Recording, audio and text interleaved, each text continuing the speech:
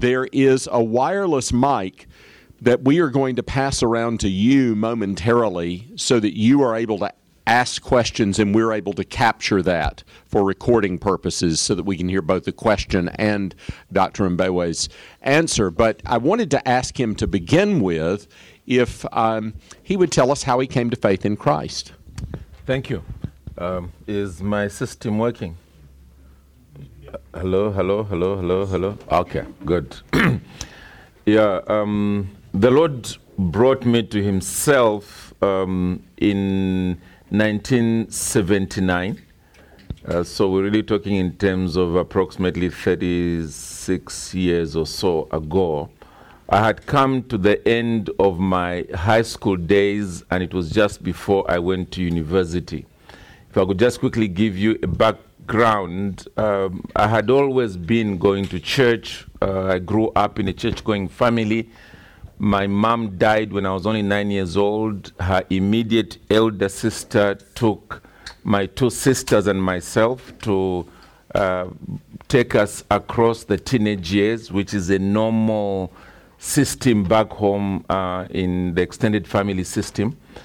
And when I came back to Dad's home after high school, I found two things.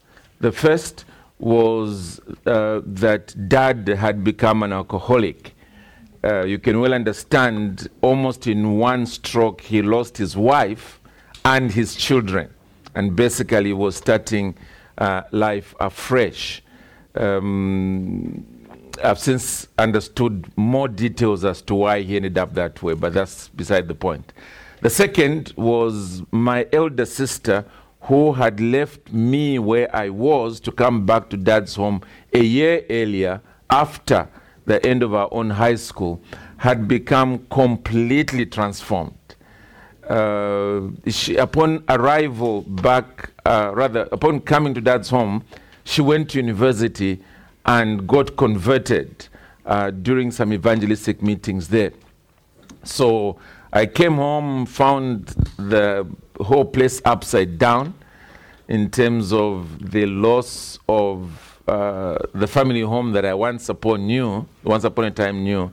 But I found a sister who was rejoicing despite all that, and speaking about the Lord in a very personal way. Loving going to church, reading her Bible, praying, witnessing to us. And I just realized there was something she had that I didn't have. Then while I was there, a friend of mine sent me a letter. I almost said an email, but those things didn't exist then. Sent me a letter in which he shared the gospel with me. He had also become a Christian a few months earlier and was really wanting to share his faith.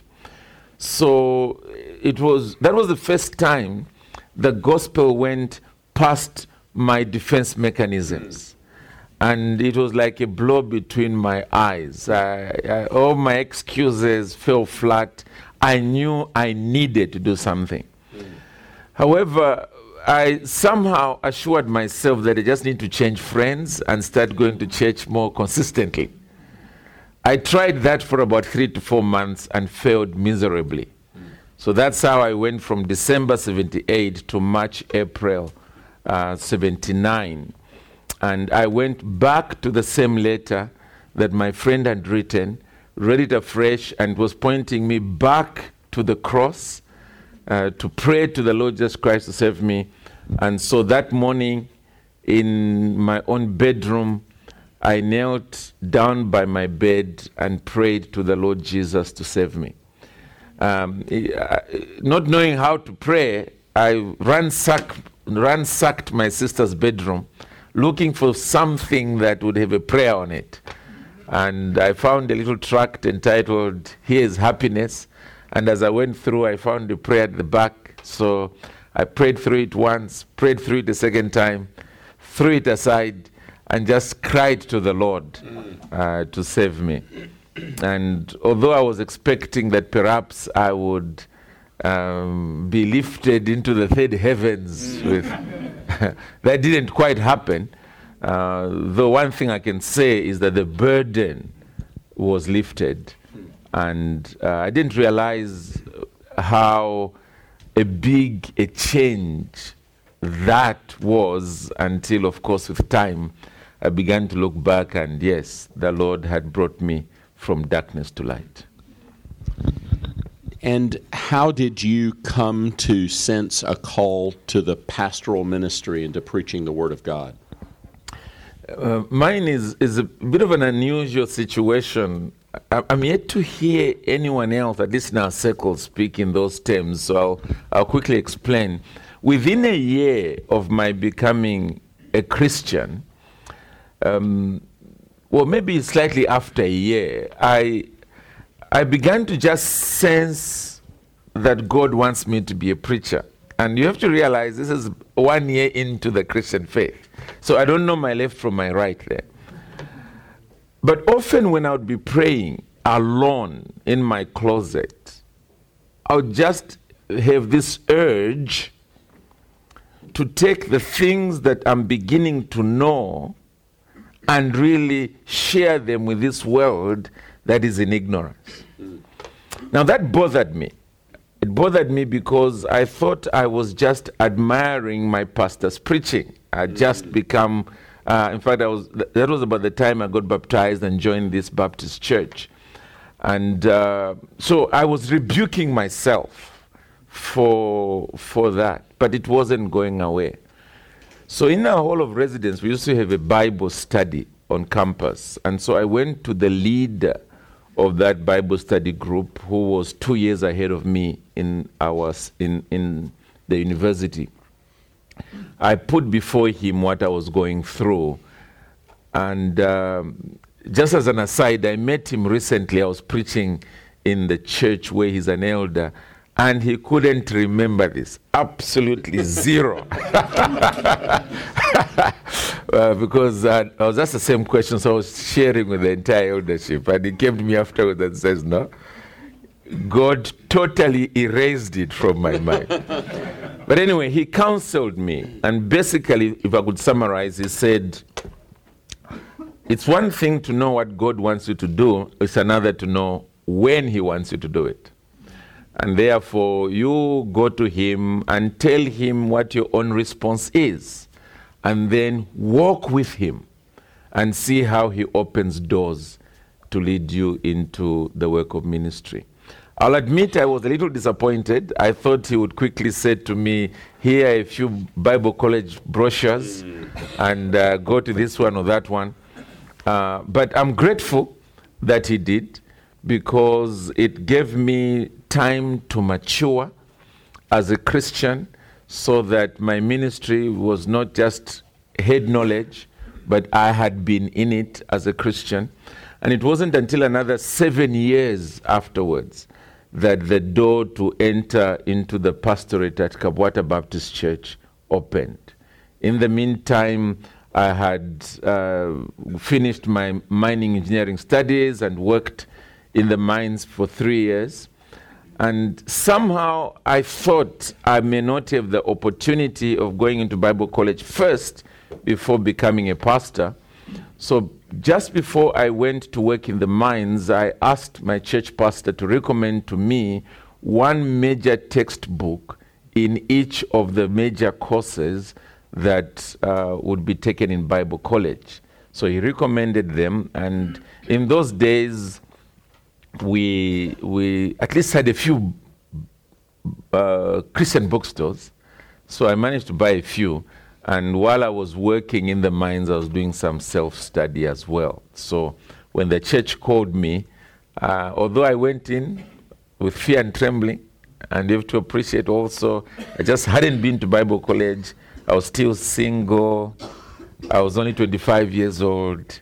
And everything else. Now, when I look at the 25-year-olds in my church, I wonder what on earth those leaders were thinking. But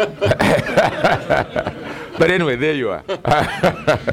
You mentioned our listening to good models of pastoral preaching, and I wonder if you would comment on the people who have influenced you. The preaching of your pastor obviously struck you as a young man. Are there folks that were particularly influential on you, or still continue to be influential on you as you listen to good pastoral preaching? Yeah, first of all, the kind of preaching that my pastor was engaging in was extremely rare at that time in our country. He had studied, he had gone to Scotland as a complete unbeliever, got converted there, answered God's call, the ministry there, and he sat under expository preachers. So when he came to Zambia and began pastoring, nobody else was doing expository preaching except him.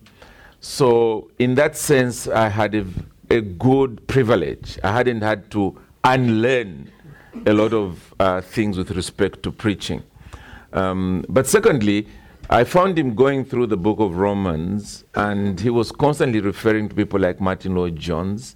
So that drew me into reading Lloyd-Jones, and at that time, a number of tapes of his sermons were doing their rounds among students at university. And so would borrow, listen, and pass it on to someone else, and so on. So I was definitely challenged by Lloyd-Jones' effort at exegesis, being true to the text, and deliberately engaging a form of argument in bringing out those truths. And also just the warmth that was coming through, even in those tapes. I didn't see him preaching. But you could tell at a certain point in his sermon, it was like a big jumbo jet that's just taken off the runway, and you sense something of that power. So yes, that definitely had an influence on me. The other was the written sermons of C.H. Spurgeon. While I was a student at university, we used to have a morning and evening service. And at some stage, it wasn't throughout the 5 years I was there, but at some stage, a number of us decided instead of going back to campus and then coming back, all we would do is when the service is over and everybody has left, we unpack some sandwiches and eat while at campus, and then would all sit in the pews for about 30 minutes of siesta, so would doze off. And then when we wake up, one of us would preach. And I was often the one doing the preaching, and it was simply reading a Spurgeon sermon. That's all. And they had become fairly common. They were being printed and sent over into our part of the world. And so that's what I would do. I'd stand in the pew, and there would be probably like the 8-year and another 8-year guys nearby. And then I would be reading as if I'm preaching. But again, that helped to put into me something of, on one hand, simplicity, but on the other, a way of teaching that it was in itself beautiful, with appropriate picture language and applications and so on. So between these two, Lloyd-Jones and Spurgeon, and then my own pastor back home, so that's the third, I think I generally found myself, so to speak. Do you have questions that you would like to ask Dr. Mbewe? Just hold your hand and we'll take the microphone to you and you can ask your question. Over the course of your preaching ministry, what's been most helpful in handling criticism of your preaching? Yeah, first of all, you know, I'm a pastor of a church, and the people of God around me love my preaching. So, so I'm not conscious that there are some people out there that are up in arms and wanting to tear me into pieces because of what I'm preaching. Because I have a regular congregation that's slowly but surely growing, and they make me feel this is home, this is where I ought to be. And so that's definitely been a great help.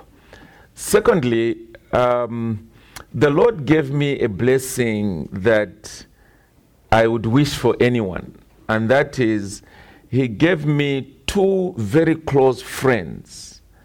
They're both pastors, and we knew each other before we got converted, all 3 of us. And then we all got converted round about the same year in different situations, probably a difference of about a year or 2. And then we all entered the pastoral ministry within a year of each other, in different towns altogether.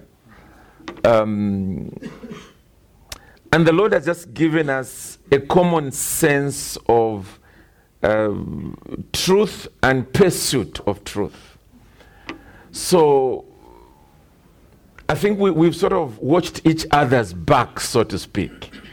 And it's been a great help, because every so often what I'm going through, when I call one of them up, is not only gone through it, but this is the way the Lord has enabled him to understand things. And the same way back to me. And so I think before we even got exposed to the people out here who are waging similar battles, in many ways, there was a sense that I'm not the only one. You know, my friend is doing the same thing there, he's also doing the same thing there, and there is the books that we've been reading seem to suggest that what we're doing is the right thing. So when the international doors opened and we began to find that there were others who were waging the same warfare outside Zambia, it simply added further encouragement to us. Perhaps just one more answer, and it's in terms of the right periodicals. In those days, we thought there was only one magazine in the world that was a Christian magazine worth reading, and that was the Banner of Truth magazine, because we used to get free copies regularly. And I think it was a great help, because we sort of anchored outside the immediate air where the battle was taking place. The only difference is that the Banner of Truth magazine tended to have articles from a previous generation rather than current voices. But still, it was a great help, because it sent the message home that we are treading where the saints have trod. And so even if the current voices are militating against what's happening here, most likely a few generations down the line, they will appreciate what we're doing. And so I think that proved a great help. Yep. Other questions? Yes. Excuse me. I just a question for preaching Bible book by book. So I calculate even I preaching 3 books a year, it take me 22 years to preaching whole Bible. So I just wonder, how did you maybe share experience and wisdom to us if we want to preaching Bible book by book? How do we do that? What's your strategy so we can understand? Thanks. Okay, thank you very much. Yes, I mentioned the fact that I had the privilege of being under an expository preacher straight out of my conversion experience. And that's really remained with me all along. So the consecutive expository method is what I have done, and a number of other preachers now back home are also doing that. Our understanding is definitely not the fact that we are to make our way from Genesis to Revelation, or that I am the one who must finish the entire Bible in my specific pastoral ministry. I think rather it is the fact that, first of all, when I'm doing a current series, I am also with two eyes. Remember I talked about one eye in the Word, another one in the world, and constantly praying to the Lord as to what the next series ought to be, which will be scratching where it's itching. So in that sense, when I then begin a new series, I'm not like a guy who has just walked out of heaven and knows absolutely nothing about what's happening. I'm conscious of the fact that this is what's happening, and that this particular book of the Bible indirectly will be saying a lot concerning either the current affairs in the nation, the current affairs in the world, or just the current affairs in the lives of the people that are within the church. Then I also try to balance, if I'm in the New Testament in the morning, then I try to be in the Old Testament in the evening services, or vice versa, just so that God's people don't think that because we're New Testament believers now, we just go to the Old Testament for illustrations, but that both testaments are relevant to our people today. So I also seek to do that. And then perhaps the third that I would throw in there is that it doesn't matter what I am or which passage of scripture I'm teaching, I try to show the fabric of scripture in which those truths arise. So you would have noticed, for instance, even when I've been dealing with the subject here of pastoral preaching, I would sort of pick a little bit from Jeremiah, whatever other Old Testament passage, and then still make my way into the Gospels and into either Acts or the epistles, so that there's a sense in which God's people are seeing that this is one book, in the sense that this is God communicating to us from Genesis to the book of Revelation. Yeah, so it's in that sense that I think we do that. We do have also consecutive Bible readings in our church, and they are exclusively in the Old Testament, simply because we've realized that most of our people tend to read the New Testament a lot, and we want them to also have what I would call a working knowledge of the Old Testament. And before anybody reads the particular chapter they are reading, we provide them with a basic 2 to 3 sentences that show what that passage is about, and at least one aspect of New Testament application. Again, it's meant to augment the pulpit preaching so that God's people can see the whole Bible and be exposed to it. I think those would be some of the answers. According to your gifting, you may be a person who is sort of galloping through the Bible. Others, according to their gifting, may be literally inching their way through, one book for a longer period. And I think all I would say is that you need to be comfortable in your own skin. I mean, God made you the way He made you, and try and avoid being a photocopy of others. Yeah. Other questions? Yes.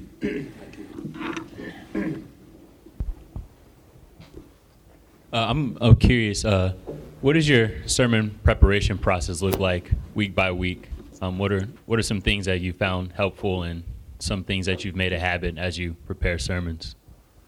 Yeah, that's a good question. First of all, my sermon preparation really is not divorced from my devotional life.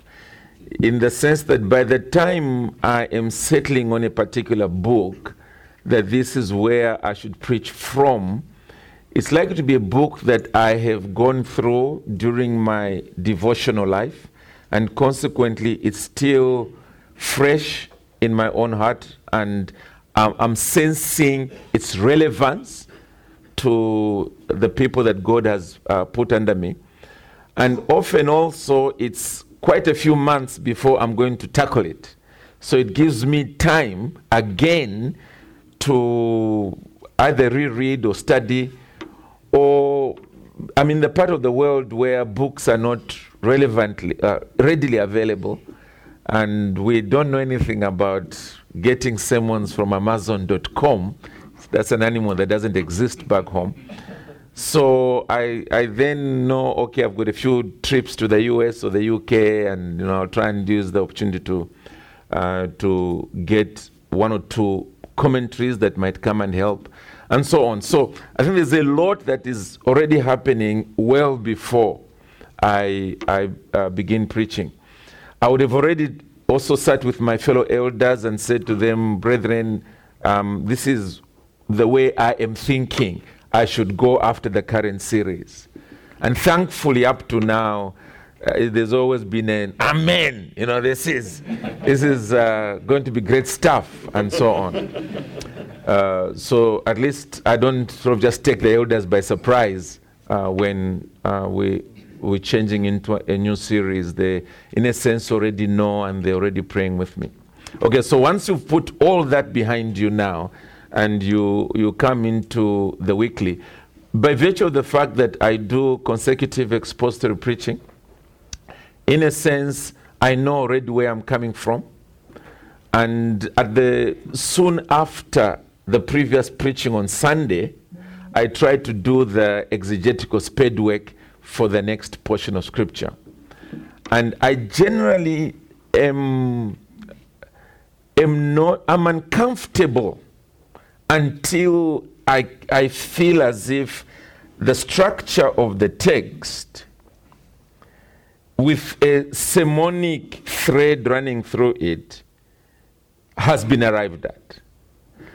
And I try to do that as soon as possible in the week. And then I take a break. And I'll explain why. I'm the kind of preacher who, if I prepare my whole sermon, and then I have a lot of other things to do, and then get back to preaching that sermon, there's a disconnect I just don't like. So I tend to want to do the final fleshing out of my sermon as close to the time I'll be preaching as possible. Now, how close that will be obviously depends on how many sermons I'm doing. So that's how come I generally tend to break my preaching.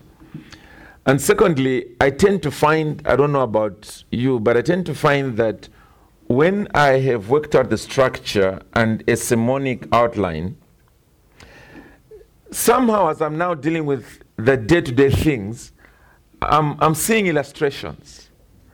I'm seeing things that make me feel, yeah, this sort of brings light to what I will be dealing with, and so forth. Of course, I try, and I hope I've achieved it. I try to avoid using my own children and family life as an example. Just don't ask them about it. Yeah. But I honestly think I think it's a bad habit. I think your family would like some level of privacy, rather than going, oh, no, Dad. That was supposed to only be in the bedroom or in the house. But generally speaking, I feel like if I could use the illustration from home, we have what we call village chickens. And basically, it's chickens that just wander around. They don't have a feeding trough. You don't put chicken mash in a place for them to eat. They're always just scratching around and eating, scratching around, eating, and giving to their little babies and so on. So that's the way I feel across the week. I just find that I'm coming across nuggets of gold as time is going on, and they therefore enrich my preaching. Whereas if I hadn't dealt that initial spade work and with a sermonic theme, and then just try and do everything at the last minute, I probably would have missed some of those lighters that the Lord would be bringing down my way. I usually end up with initially maybe 3 to 5 commentaries, and if a few weeks down the line, a few commentaries have been declared redundant. You know, they are just saying what everybody already knows. You know, and then there'll be 1 or 2 that, wow, you know, this is a good commentator. So in the process, I don't waste my time, therefore, with all these others, although they'll still be on my bookshelf. Yeah, so those would be some of the answers that I would give. Yes, thank you. How many sermons a week do you preach? Yeah, generally, they are strictly speaking 2 fresh ones. Okay. And that would be morning and evening service on Sunday. But also, I speak every week on radio. And then I also maintain a regular column in a newspaper. So, strictly speaking, those would be the 4 major messages that I preach. I do a very brief commentary also for radio, but that's very brief. I'll be preparing one, in fact, tonight, which is aired every Thursday at lunchtime. But it's not as demanding. It's simply the 1 foot in the world I was talking about, and then a lot of just biblical knowledge that finally is an application. So those would be the main messages that I would preach literally every week. There's a question up here.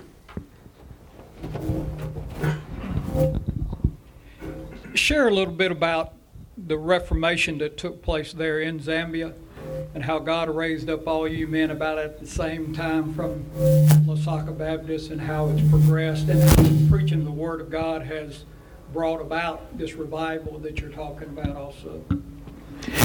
Yeah, well, I'll try and summarize it because that's like opening a box that will be very difficult to close. Yeah, but we're truly grateful to God for the fact that He raised us up for the times such as this back home. In that, at the time I was getting converted, evangelical Christianity in the English-speaking part of Zambia had only really been around for about 10 years, and it was largely through student work on various campuses among nursing students, and also in various schools through Scripture Union and what is called IFES around the world, and so on. Through that, a number of us got converted, and I was studying at the University of Zambia, which was in Lusaka, and Lusaka Baptist Church had a deliberate outreach to the university. They had a bus that would come and pick us up, and for a student, once you knock out travel costs, you've got them. And so that's how many of us found ourselves there. I mentioned that in the Lord's providence, around about that time, we got our first Zambian pastor for Lusaka Baptist Church, and that was 1978-79. He had left Zambia as a boy who grew up in a village, but there had been a Scottish couple that went to teach in Zambia in that village. And when they were going back, they asked his parents if they could carry him with them. So the parents accepted, and that's how they were not Christians, by the way. That's how he went to Scotland, got converted, as I said. He listened to the Scottish divines out there, listened to individuals like Lloyd Jones himself that was spoken about. And then he heard God's call and went to study for the pastorate in London, and in due season became the pastor for Lusaka Baptist Church. And the year he became the pastor is the year I also joined that church. And for the next 3 years, we found him he inherited a series from my previous pastor and at Romans chapter 5. And for the next 3 years, he inched all the way to Romans 8. Now, you have to understand that those 3 chapters, 5, 6, 7, 4 chapters, 5, 6, 7, 8, I mean, they are the meat of the chemistry that takes place in the soul of a believer. And though I remember I was always in the first pew, just in front of that pulpit, listening to preaching that made me feel, wow, this is the greatest thing that anyone can ever do, to declare these glorious truths. Well, unbeknown to me, I wasn't the only one feeling that way. There were quite a number of others that felt that way too.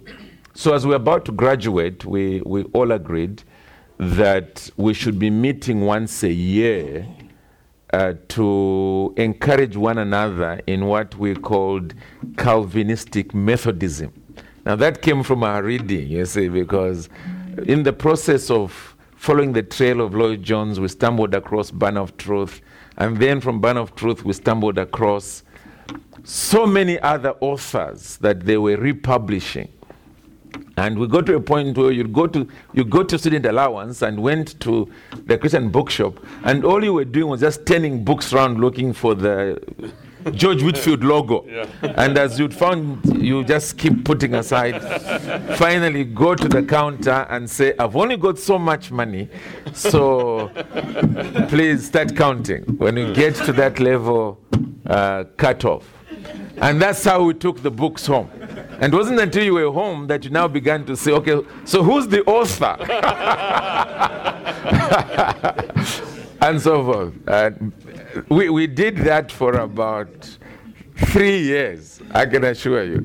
Even when we began working, I was in the same apartment with Cholwe, one of the other pastors now. And what we would do is when we get paid, we would say, okay, how much do we need to survive on? Okay, this is how much we need, both of us. Then the balance, one of us would then go out of town to the place where there would be a good Christian bookshop, and then do exactly the same thing. And just get the books, put them on the counter, count the money, and say, this is how much I have. So just make sure you don't go beyond. And then put them in a box and make your way all the way back to the flat, the apartment. Put them on the table. And then first of all, each one of us would go through them, just so that we know what on earth we've brought. Then we would start one for you, one for me. So I would say, okay, the first one I want is this one. And you'd also look at all this and say, I'll get this one. And I've never forgotten, on one occasion, there was one book remaining. And I'm the one who had traveled. And he said, now, Conrad, look, I know you have the right to take this book. But please, may I have it? Now, I'll admit I was not as sanctified. So I just said, sorry, brother, next time. And I'll still go. Yeah, some sanctified greediness there. Yeah. Well, then, a number of churches began to be planted by people that were coming from Lusaka Baptist Church who could not be at home in these churches where they were just finding topical preaching and so forth. In fact, less than topical preaching, watery sermons. And so the pressure began to mount on Lusaka Baptist Church to start churches where these groups could then begin worshiping together, which they then gave green light to, and about 4 to 6 such churches began all over the country. And then they needed pastors. And that's how come they then go to us to start getting into pastorate. And that's how we all became pastors, more or less at the same time and so forth. So that's the story. And from those 6 or so churches, we now have slightly over 40 scattered all over the country. Let's express our appreciation to Dr. I'm going to ask Dr. Wingard if he would come up and pray, and I'm going to go ahead and take Dr. Mbewe back to the chapel where we will have our third John Reed Miller lecture talk as close to 1 o'clock as we possibly can. And so if you'll let us get out of the room just like we did before, Dr. Wingard will dismiss you with prayer, and we'll see you over at Grace Chapel.